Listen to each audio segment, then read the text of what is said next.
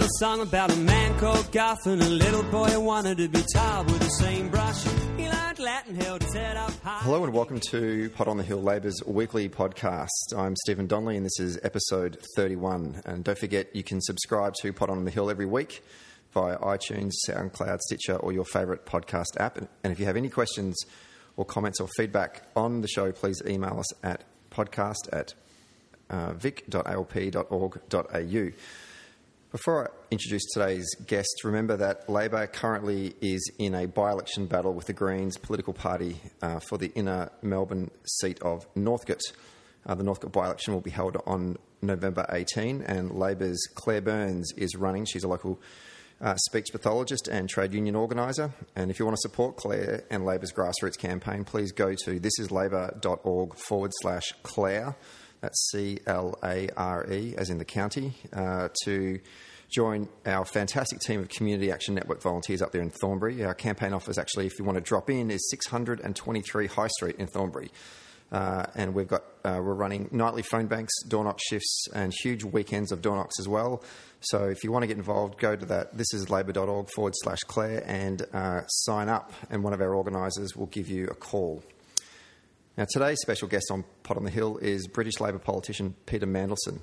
Peter served as a Labor MP for Hartlepool from 1992 to 2004 and held a number of cabinet positions under the Prime Ministers Tony Blair and Gordon Brown, including Secretary for Trade and Industry and Secretary for Northern Ireland, and now sits on the benches of the House of Lords as a Baron, I do believe. Peter is visiting Australia in his capacity as the chairman for the strategic advisory firm Global Counsel. Peter, welcome to Melbourne and welcome to Pot on the Hill. It's great to be here. Thanks for having me. It would be true of me to say that this is the first time we've had a Lord on the podcast. Get over it.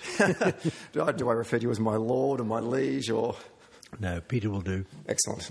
Now, what was your pathway into Labor politics? For a lot of those people out there that don't know who Peter Mandelson is, how did you come to become who you are today? My path into Labor politics followed my personal beliefs and convictions, which are the same as what the Labour Party stands for. The Labour Party is an egalitarian party. All its policies, the purpose of all its policies is to lean against inequalities in society. Its belief in solidarity in society between those who are better off and those who want more. Also, internationalism is very important to me. Solidarity not just within society, with those who are less well off than yourself, but also solidarity between countries and between peoples, as well as the duty that we have to the environment. And these are the beliefs that have always powered the British Labour Party, and they are, as I say, what I have believed in all my life. I mean, in a sense, I was born into the Labour Party as well. My family was a strong Labour family.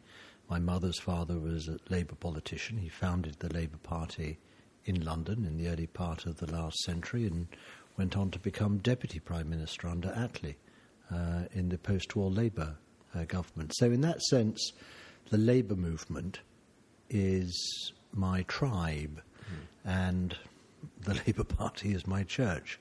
And I joined it, I've never left it, and I don't intend to. Who were the strongest influences in your life that helped shape who you are today? Well, without doubt, my family, my parents, they were very left-leaning.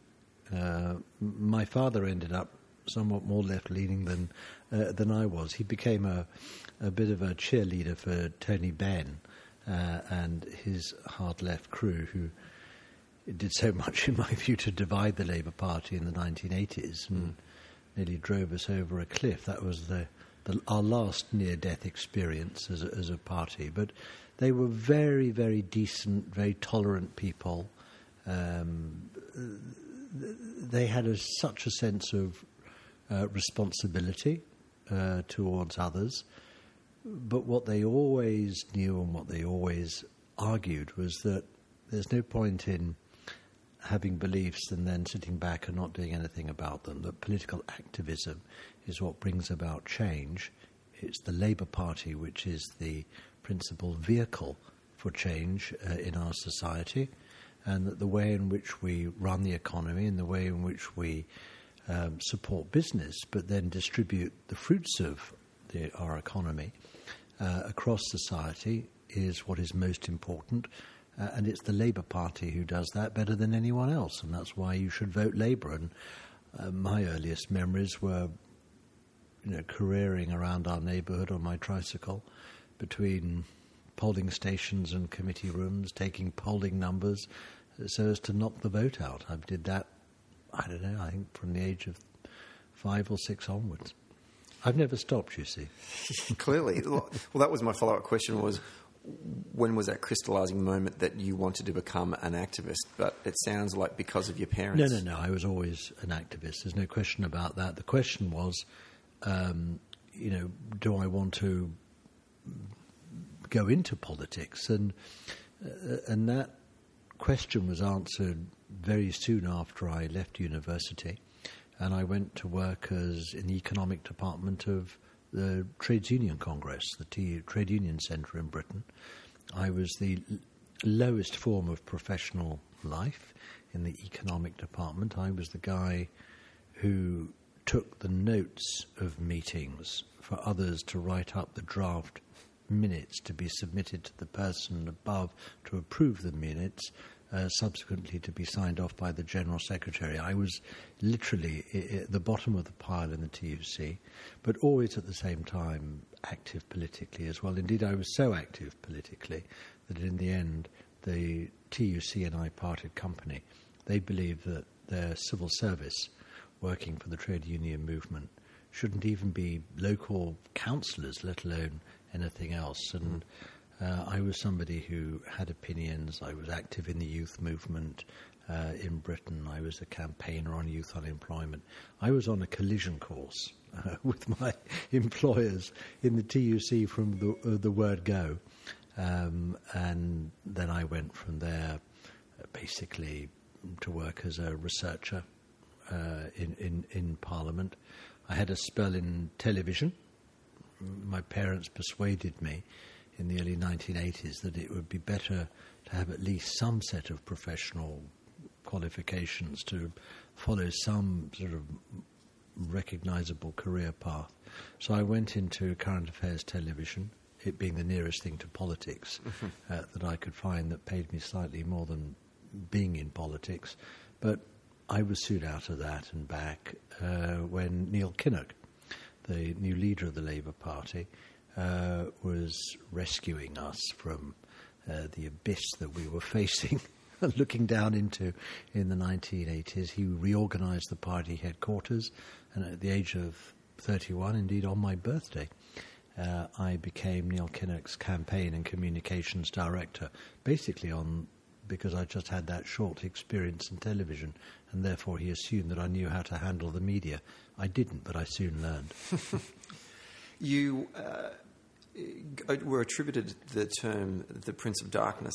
But that was much later on. Yeah. That was Kirker 1990s, not right, 1980s. Okay, well, not 1980s. We're going to hold that thought then for a moment. Hold that thought. But you since going into the House of Lords, of course, I've also become known as the Dark Lord.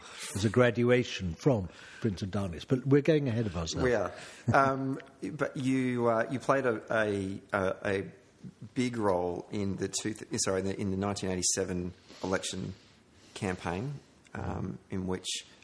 It's when we hauled down the red flag, which was still the campaigning symbol of the Labour Party, and put the red rose up in its place, and we harvested tens of thousands of red roses and scattered them across the nation in the election campaign of that year, 1987, where we came back from the early opinion polls that had us in third place. By that time, remember, the new party, the Social Democratic Party, the breakaway from the Labour Party, had been created. And we were caught in quite a nasty vice between, the Tories on our right, the SDP breathing down our necks, and we had to basically rescue ourselves from oblivion. And what we did in that election was come back from, not from the dead exactly, but we were pretty near being written off, and we saw off the SDP, didn't defeat the Conservatives and Mrs. Thatcher, but reinstated ourselves as the main opposition party to the Conservatives. And the campaign was, it was a sort of rip-roaring campaign. Wonderful razzmatazz, great glitz, thousands of red roses, as I said, wonderful oratory by Neil Kinnock. And it's what our satirical magazine, Private Eye, subsequently dubbed as Labour's brilliant election defeat. We didn't win. We were a long way from winning, but we came back and we created basically the platform on which the Labour Party could then subsequently change, rebuild, but it then took another 10 years before we won a general election. The lessons that good campaigners learn from election defeat are important. What were some of the lessons that you guys learned from 1987? That how you use the media to present yourselves, the discipline with which you do so, the media techniques, all very important in the running of a modern professional election campaign. But at the end of the day, what people are voting for is not how you look, but what you stand for and the policies that will change and improve their lives. And I've sometimes described the 1987 election, the first election that I directed as campaign director of the party, as the spray paint election campaign. I mean, we sort of spray painted the outside of the Labour Party, but it was still, the old unconditioned, non-re-engineered, jalopy of a vehicle that it had become by that stage. And, the paint lasted for the duration of the campaign, but I think it started to sort of peel away and people could see the old Labour Party pushing through. And we needed to do much more with and about the Labour Party, and we certainly needed to equip ourselves with much stronger vote-winning policies than those that we had in the 1980s. We really had to recondition not just the exterior, the external appearance of the Labour Party, but we had in many senses to change its outlook. The Labour Party had become associated in the public's mind with the past, with disunity, with divisions. That was the legacy of Tony Benn and his hard-left followers who'd done so much to tear apart the Labour Party in the 1980s. The leading light of which movement, by the way, is now the leader of the Labour Party, Jeremy Corbyn. We'll probably come on to him, but he was one of the main standard bearers in the early 1980s of Tony Benn. The Labour Party as a whole just had to become not less a party of working people and of the working class in Britain, but of the aspirational working class, people, who didn't see themselves as being at the bottom of the pile, people who wanted to get on in life, people who wanted to better themselves, their housing, their jobs, opportunities for their children. They wanted better schools, a better health service. They wanted more and better. And the Labour Party, frankly, had begun to look not like a party that could deliver that, but that was essentially trading on its past achievements, what it had done in previous decades, rather than what it had to offer in the coming decades. And that's why the revamp of the Labour Party couldn't simply be done within a single general election. We created, as I say, the platform for what we did subsequently, but we needed a lot more, not just to end the divisions of the Labour Party and bring unity to it, but to modernise its outlook and its policies as well, and that's what we did in the 1990s. And that's a good segue into the 1990s because you stood for the seat of Hartlepool in 1992. Yeah. Never forgiven, by the way, by Neil Kinnock, who wanted me to stay as the campaign director rather than fight a seat of my own in 92. He's just about started to forgive me now, but it's taken a long time. Well, that was my question. So you've had to make this decision here because you were in a position in which you could have a great say in the way in which the party can run an election campaign. Instead, you've chosen to move into the parliamentary wing. Look, I felt I had given my all in the 80s. I was, in a sense, a bit worried that I couldn't do it all over again. I mean, the election in 1987 was, well, I wouldn't say it was a searing experience, but I was young, I was inexperienced. I walked through fire for the party in that election, but I also felt that that's not something I could keep doing and that I had to do something else for and in the party.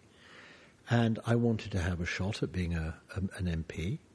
I said to Neil that I'll just try once. I'll have one shot at a selection, and if I don't succeed, I'll be back running the next campaign for you. And he said, "Kid," he said, "you're going for a seat in the northeast of England." He said, "With the best will in the world, they're not going to have you. You're not their type. You don't come from those parts. They're going to choose somebody else. I don't want you to embarrass yourself." I said, "Well, let me have one shot and see what happens." After the selection, I came back and he looked at me. He said, "I should have known. I should have known that you'd knock on every single door and turn over every stone looking for support in the party in that selection. And you spent a year doing it. I didn't think you'd pull it off, but you did. And I'm sorry you're leaving, but well done." Mm. And you've entered into Parliament and you've met people like Tony Blair and Gordon Brown. Well, by then I had. Yep. And what I saw in then was both, a tremendous sort of vigour, a really modern outlook and sense of what the Labour Party had to become in order to build up a real coalition of support that we needed if we were going to obtain the majority that we needed to be an effective government, but also two people who were just incredibly professional in their approach and in their communications. And they were also 24/7 people. They really wanted the Labour Party to win, and they worked together tremendously. And I became the third musketeer, in a sense. You've given some context about the state of the Labour Party in the 1980s, and for those people who are not aware of the definition of New Labour. But talk us through, because you're seen as one of the architects of New Labour. Well, it wasn't just about unifying the Labour Party. That was very, very important. Given the searing battles that we had gone through after we lost office in 1979, we were facing the capture of the Labour Party by the hard left. And the pitched battles that were fought to defend the Labour Party from that takeover, we came within a whisker of losing the party, and that, I think, would have been the end. We'd have become a rump, hard-left party.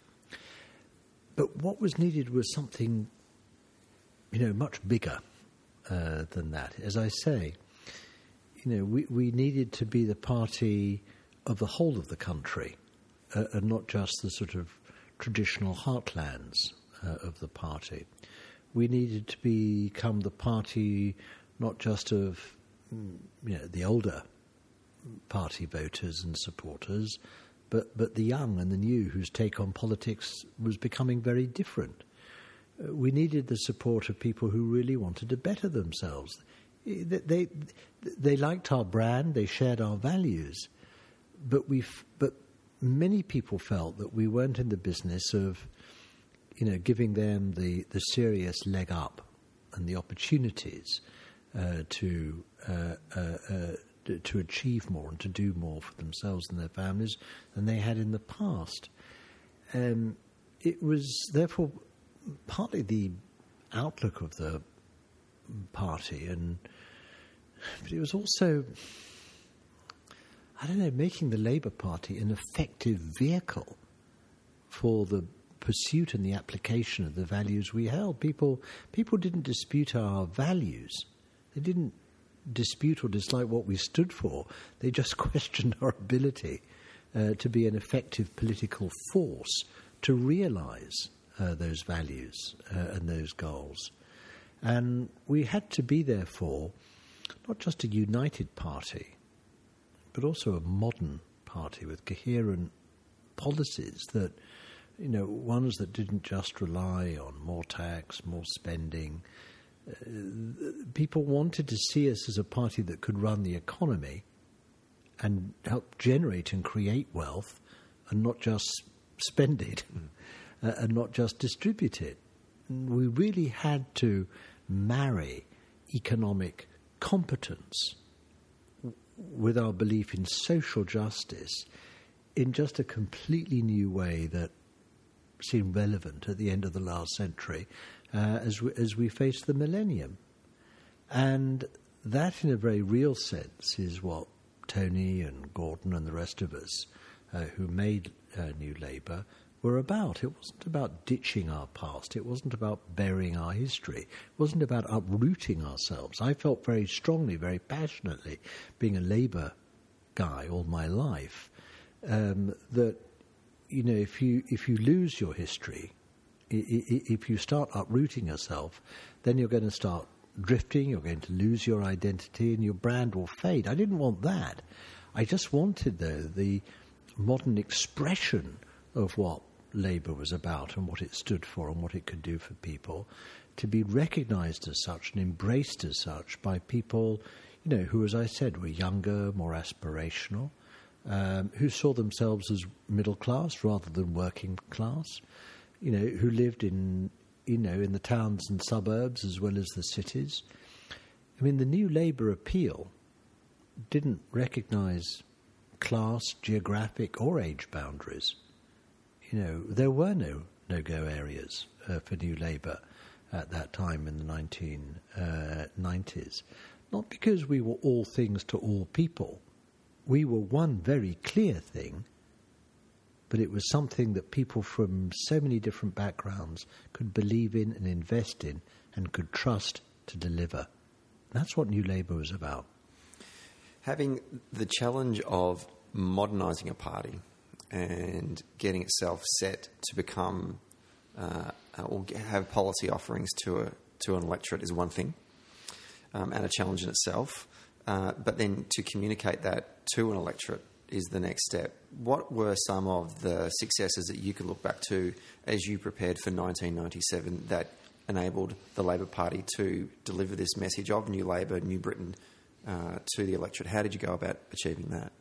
The person who delivered it more than any other was Blair.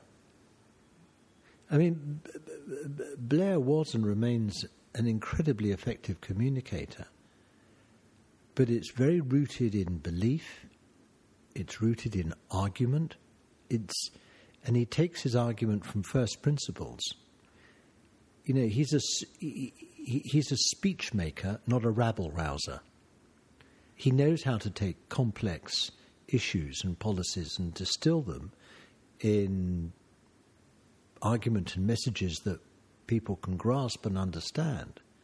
But that, of course, is what the whole art of political communication is about. It's about taking complex subjects, distilling them in an argument and in messages that resonate with people, that they can grasp and understand, and say, yeah, that's what I believe in, that's what I want, that's what I want to vote for. I trust that.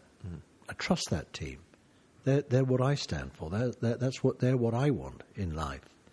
Now, how you communicate that, it has to be it's not just simply polished and disciplined, both of which things are important, but you have to have argument.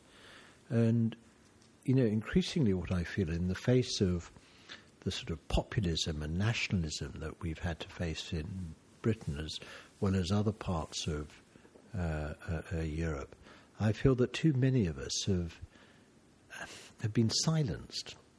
There are too many politicians, radical politicians, who nonetheless stand in the centre ground of politics, don't take arguments on.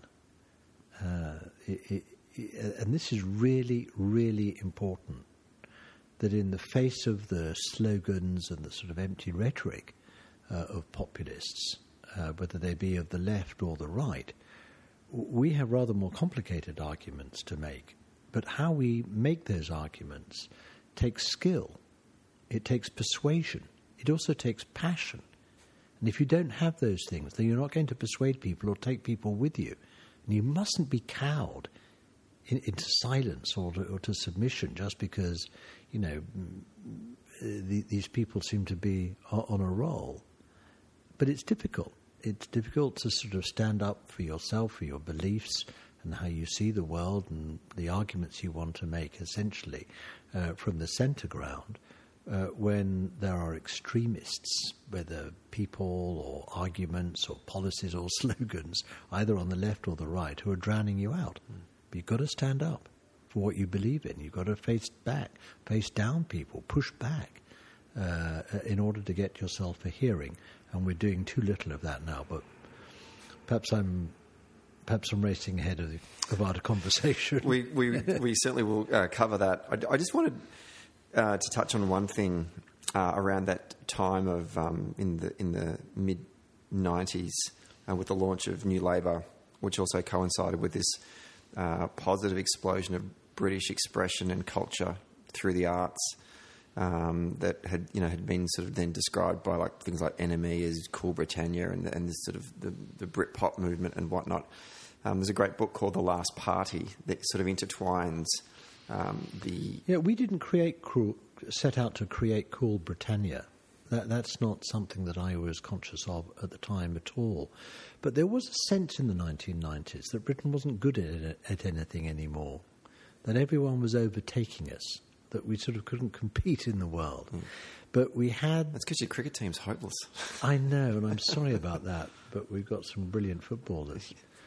But we also have brilliant artists, performing artists. We have a creativity in Britain, and they derive confidence from us. I mean, we were a very confident force in British politics in the 1990s. We believed in the country. We believed in its future. We believed in doing things in a different way. We deeply believed that Britain could do better. And that found expression in the creative community and performing artists. And they absorbed it and communicated it as well. I mean, the way in which they performed had a new confidence, a greater self-belief.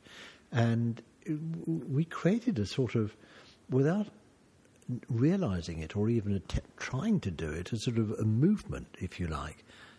We can do better, and we believe in Britain, and we can be a more decent and fairer society, but also a more prosperous one and a more equal one. And that was a huge driving force, a tremendous sense of belief that people had in themselves, in their country, and what we could achieve together. And the creative world was part of that. I want to read a quote to you and get your thoughts on this particular quote. It's from Noel Gallagher, who from Oasis said at the 1996 Brit Awards, so this is a year out from the general election, and he said, "There are 7 people in this room who are giving a little bit of hope to young people in this country. That's me, our kid," he goes on to name the other members of Oasis, Alan McGee and Tony Blair. And if you've got anything about you, you'll go up there and you'll shake Tony Blair's hand. He's the man, power to the people. Having Oasis, who at that point in time are the biggest band, not just in Britain, but arguably in the world, get up at the Brit Awards and give this endorsement to the opposition leader Well, we didn't organise it, and we didn't ask him to, but he did, and many others did too. And it was a real expression of confidence, a renewal of the country. You know, we were coming up for 18 years of Conservative rule. They were pulling themselves apart. They were fighting like ferrets in a sack.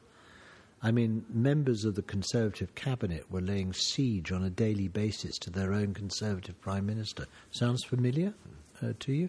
Perhaps in Australia? Well, that was what was going on, and people were absolutely fed to the back teeth with it. They wanted a new team, a new beginning, and fresh hope. That's what New Labour offered. And the way in which Noel Gallagher and others expressed that it just became very important. It created, as I say, a sort of spontaneous movement in the country. As a political party, you couldn't organise it. No. You couldn't conjure it up yourself. You couldn't sort of pull a lever or press a button in party headquarters and suddenly activate it. It happened. And it was a tremendous life force. Those things that are organic are the greatest in those campaign moments. Yeah. 20 years on since 1997 and the years of the Blair and Brown government, having myself have family in Scotland and travel back a bit and speak to them, all Labor supporters up until recently. Are they now nationalists in Scotland? Yeah, Scottish nationalists? Yeah, they are. And I only just got back from the UK last month, and I sat down and had quite lengthy conversations over a cup of tea with them about that. But thinking about all of the achievements that the Blair and Brown governments achieved for Britain, the war in Iraq seems to have, I think, unfairly glossed or tarnished what was achieved by those governments. I want to get your reflections on that. Well, I think that people who were never New Labour in the first place and were always politically opposed to it have used Iraq and the Iraq War as a handy stick with which to beat New Labour and Blair in particular. I understand why. It was an intervention in Iraq in which we followed the United States. We followed President Bush because in the wake of 9/11 we thought that was important, that the last thing the world needed and the international system needed was America isolated and fighting alone, that would be bad for international relations in the future. We'd also been wrestling with Saddam Hussein for very, very many years. This is a man, who was genocidal in his actions and his behaviour. He used chemical weapons against his own people and killed en masse in defiance of the United Nations. When the invasion of Iraq took place, and by the way, I voted in favour of it as a Labour Member of Parliament at the time, it was the culmination of many attempts to deal with him and his bloody regime. Now, did it go as planned? Was it well executed? Did it have many unforeseen consequences? Yes, it did. And I respect those who say it was a mistake, but I would contend that it was an honest mistake, if it was one at all. It wasn't about taking the country to war on a lie. It wasn't about deception. It wasn't self-glorying in any way. It was, as I say, the culmination of policies and actions that were being pursued against Saddam Hussein. And yes, it was very divisive. It was divisive in Britain. It was divisive across Europe. Those divisions were deep, and for many they have remained lasting. But to judge the entire Labour government in its whole economic and social record and the transformation of Britain in so many different respects that were powered by the Labour government, to sort of judge all that by Iraq is absurd, and in my view those who do so are motivated by their desire to discredit New Labour, to discredit Blair, because they were always opposed to it. They always politically disagreed with it, so it's not surprising that they should use it to discredit us now. If we fast forward to contemporary politics and talk about Brexit, I'm keen to get your thoughts on how the Labor Party handled the referendum in the first place, and what implications has this referendum, or will this referendum have on the concept of the United Kingdom, and also and Europe as an entity. And just reading some of your remarks just recently about the implications that Brexit will have on Ireland and the north of Ireland and the Good Friday Agreement, what it means in terms of how Scotland's behaving. Look, Brexit is going to have massive ramifications, actually for Britain, but also for Europe as a whole. Let's not forget why the referendum was called in the first place. It was called, and the entire public were enlisted in order to help resolve an internal dispute in the British Conservative Party. They couldn't resolve their differences over Europe, so they gave the decision to the British people to take. And not surprisingly, the British people took a decision about Europe on the basis of a whole mass of different issues and considerations, grievances and anger. And, when people ask me, why is there such turbulence in British politics? How could we have voted as we did in a referendum on our membership of the European Union? How could we change the course of Britain's economy and its politics in such a radical way? On the basis of one vote on one day in June in 2016. And I think more than anything else, it is the backlash from and the ramifications of the global financial crisis that did more than anything else to colour politics and to shake up the settled consensus in Britain about Europe. It made many people, for completely justifiable reasons, very angry. They saw the banking crisis 10 years ago as a result of policy mistakes made by a business and political elite for which they've had to pay the price ever since. Don't blame them for being angry. But to convert that into a vote to redirect the whole course of the UK economy and our trade, to take us out of that huge European market which takes half our exports? Come on. I'm afraid it was a triumph of nationalism over sort of rational economic argument. It was a triumph and it has been ever since, by the Conservatives in every decision they've taken following the referendum, driven by politics, not economics. But I'm afraid at the time, people were not in the mood for facts. They weren't in the mood for evidence. They weren't in the mood for sort of rational economic argument. They were cross. They wanted to show it, and they gave a huge kicking to the whole British establishment. And their chosen means of doing so, which was offered to them on a plate, was the referendum on Europe.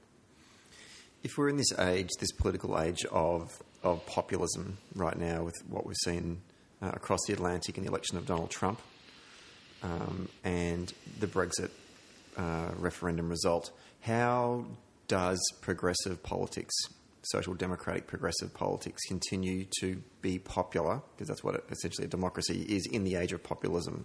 It has to retain its belief in itself, what it stands for. It has to equip itself with the confidence and the arguments to push back against the populism or the extremism, either of the right or the left. But we make a mistake when we do that, we simply defend the status quo. That's our mistake. It's the mistake of those of us in the mainstream of politics, on the centre ground of politics, that we're put onto the defensive, that we're asked to justify our actions in the past, to defend the status quo, whereas what we should be doing, what we have to do, is to paint a picture of the future and to offer a better future for people rather than simply an explanation of the past or a defence of the present. And that's what we've got to break out of. The ascendancy of Jeremy Corbyn as leader, you've been critical in the media of that. We had John McTiernan on the podcast just before the election, and John made some bold predictions about the outcome, which were largely incorrect. And I've subsequently spoke to John since then. They were incorrect because the Conservative Party and its campaign and its leader, Theresa May, sort of blew up, on the takeoff pad. I mean, Theresa May basically called an election which nobody wanted, saw no justification for, and then didn't really turn up for it. She was like the sort of invisible hand in that election, and people not only resented her having called it in the first place, they were furious that having done so, she then didn't present any policies or make any arguments or engage the public in any sensible way. I mean, people across the country were furious, and Jeremy Corbyn and Labour were the beneficiary of that. So, with that election in which Labour were a surprise in terms of their result, albeit did not win, I feel like the hard work now for Labour and for Corbyn in terms of his leadership is what they do over the next 4 years. What does Jeremy Corbyn, what does Labour need to do in order to win at the next election? I read an article a couple of weeks ago. They were talking about what was it? The one more surge, or one more heave, which is an expression. Look, the first thing that Jeremy Corbyn has to do is to make a choice between a desire to unite the party or a desire to control it. And at the moment, he's pursuing the second of those two things. He wants control. He wants control for his side, his people, his faction. It's classic ultra-left tactics. You take control of the party, you turn it into a movement, you persuade the working people of the country to break out of their false consciousness and turn themselves into real socialists and create a revolutionary movement. Now, he wouldn't put it in that way, but that's essentially what they're about. Now, why are they showing signs of success? On the surface, they're successful because the political mood of the country is very rebellious. They feel that mainstream parties of the centre-left or centre-right sort of bear a collective or joint responsibility for what's gone wrong. They feel that too many politicians are from central casting and sound as if, they're reading off a script or an auto cue, whereas Jeremy Corbyn doesn't, that he has a sort of authenticity, a naturalness, which is particularly appealing to young people who want a different sort of politics. Now, I would contend that Jeremy Corbyn is not a different sort of politics. He's a throwback in politics to a set of policies and attitudes that Britain has long ago grown out of. In a sense, we're seeing a sort of competition between a Conservative Party and a Corbyn-led Labour Party that have different versions of the past that they want to lead Britain back to. It's the opposite of a beauty parade, whether it be of people or ideas. But Jeremy Corbyn is benefiting from that angry, anti-establishment, anti-elite mood, a desire of people to punish and to give, the mainstream parties and politicians a good kicking. Now, question, will that actually be enough to convert enough voters, win enough Tory-held seats in enough parts of the country, notably in England, as well as seeing the party able to recover in Scotland, in order to win a victory and form a majority Labour government? Now, I'm not saying no, and I'm not saying never, because, frankly, the way the Tories are behaving, it's as if they want to give the next election on a plate to Labour. They have so little to offer. Their policies, their personalities, the way they're fighting each other over Brexit it's a disgusting spectacle, and the public hate it.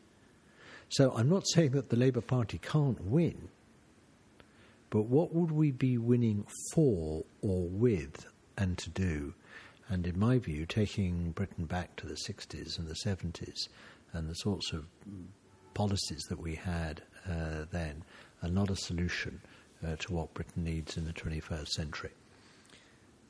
I want to ask you a question just quickly on industry before we wrap up, and that is, which do you think is the bigger threat to the workforce in 2017? Is it automation and robots, or is it big data? Or China. Or all three. I'm not anti-tech. I'm not an anti-technology guy. But I do recognise that the big tech companies can operate new forms of monopoly power, which, if they're not properly managed and regulated, will pose a threat not just to people's jobs, but to their privacy, their living standards, their employment status. Too many tech companies see themselves not just as a force which is reshaping the world, which they are in many respects, but as a force that's sort of above the law, that's bigger than government. It's almost bigger than the people that they serve. And we need to engage the tech companies. We've long operated antitrust laws. We don't want to be taken hostage or captive by, big monopoly providers of goods or services and the power that gives private capital. And so we've regulated it. But there's a new form, as I say, of monopoly power, and that is in the ownership and the control of data, its sharing, in a completely unaccountable way. Now, we have to engage the tech companies in dialogue about that, because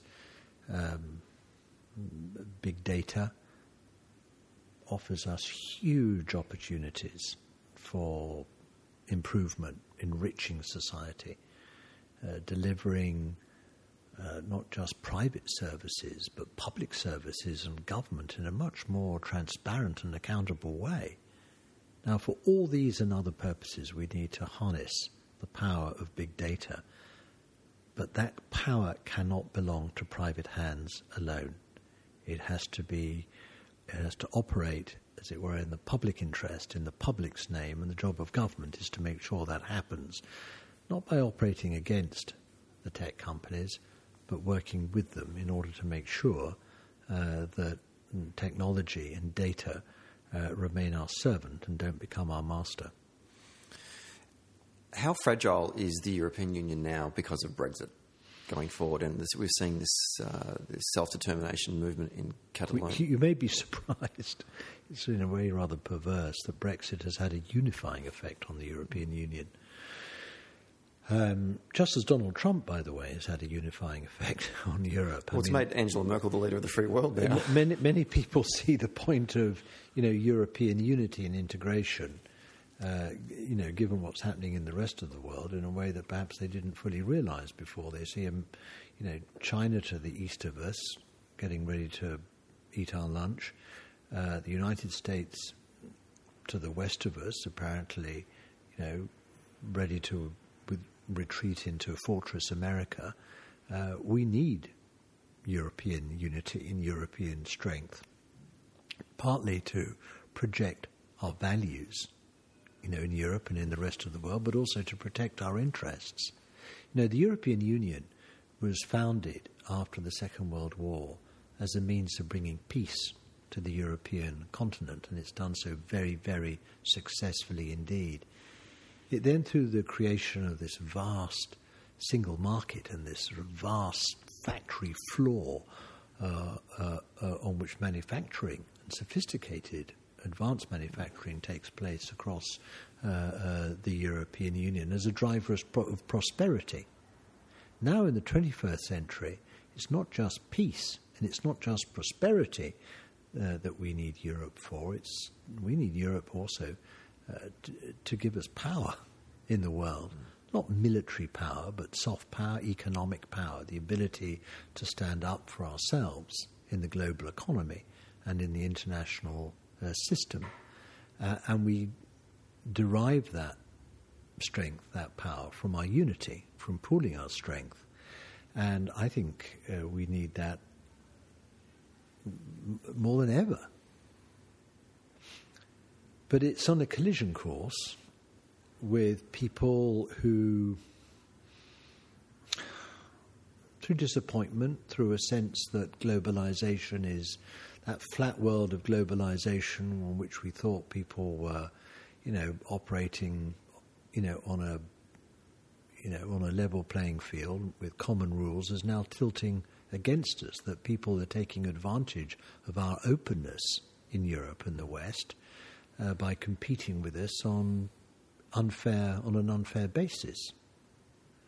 Indeed, people feel that not only is globalization tilting against us and people are taking unfair advantage of us and not operating, on the same rules as our own countries, but even within our countries, there are people who are powerful and people who have colossal unearned incomes who are taking advantage of the rules in order to, make themselves better off at the expense of everyone else in society. There's this real sense of grievance, which I completely understand, but to which I do not believe that nationalism, hatred of foreigners and other countries, as opposed to patriotism, which is about love of your country. Nationalism is about hatred of others.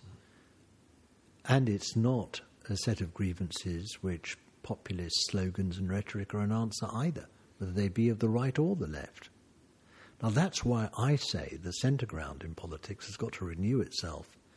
It's got to re-equip itself. It's got to reinvigorate itself with fresh arguments, fresh policies, which are about the future, not the past, and don't land us, as I say, up in simply defending a status quo, which in many, many respects is indefensible. And people know it, and they reject it. And they want change, and they want improvement. And if we're in the centre ground, the people not to offer it, then the extremists will. That's what we've got to fight against.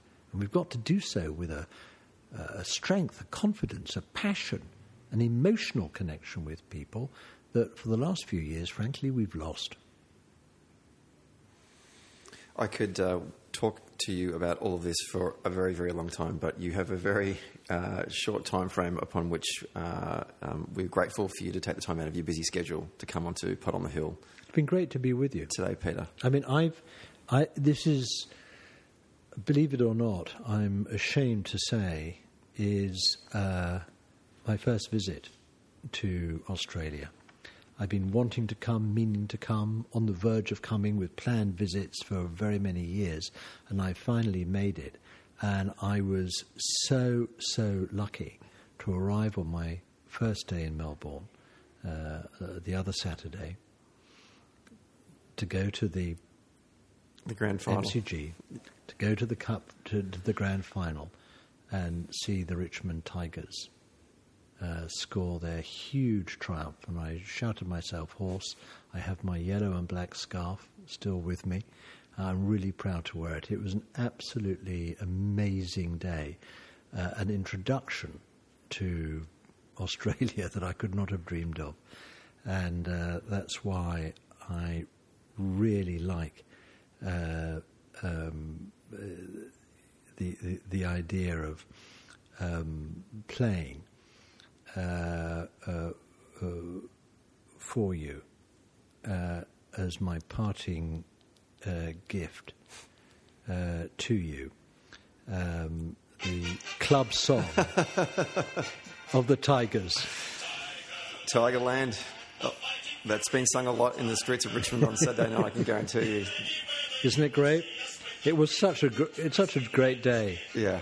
Well, I First time in 37 years. I don't think that you could pick a better quintessential Melbourne day than to come to the MCG with 100,000 other Victorians celebrating in what is truly our Indigenous game. So it's been great having you on the show. Thanks. It's really been nice talking to you. And just a quick reminder to our listeners, don't forget, if you want to donate to our by-election campaign in Northcote, please go to thisislabor.org/donate Claire. And if you want to volunteer on our grassroots campaign in the inner city seat of Northcote for the November 18 by-election, go to thisislabor.org/Claire. And one of our organisers will give you a call. Thanks very much for listening to Pod on the Hill this week. Remember, you can download each episode every week on your favourite podcast app. I'm loving the Tigers in the background there. That's brilliant. And for all the latest Labor news, be sure to follow Victorian Labor on Facebook, Twitter and Instagram. And we're going to get the Fair Nickum original version of Tigerland to go out with Peter. Safe trip home. Enjoy the rest of your time in Melbourne. And, thanks very much. And don't be a stranger.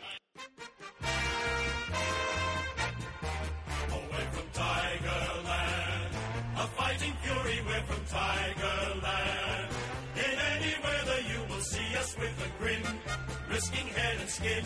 If we're behind, then never mind, we'll fight and win, for we're from Tigerland. We never weak until the final siren's gone. Like the tiger of old, we're strong and we're bold, for we're from Tiger. Yellow and black, we're from Tigerland.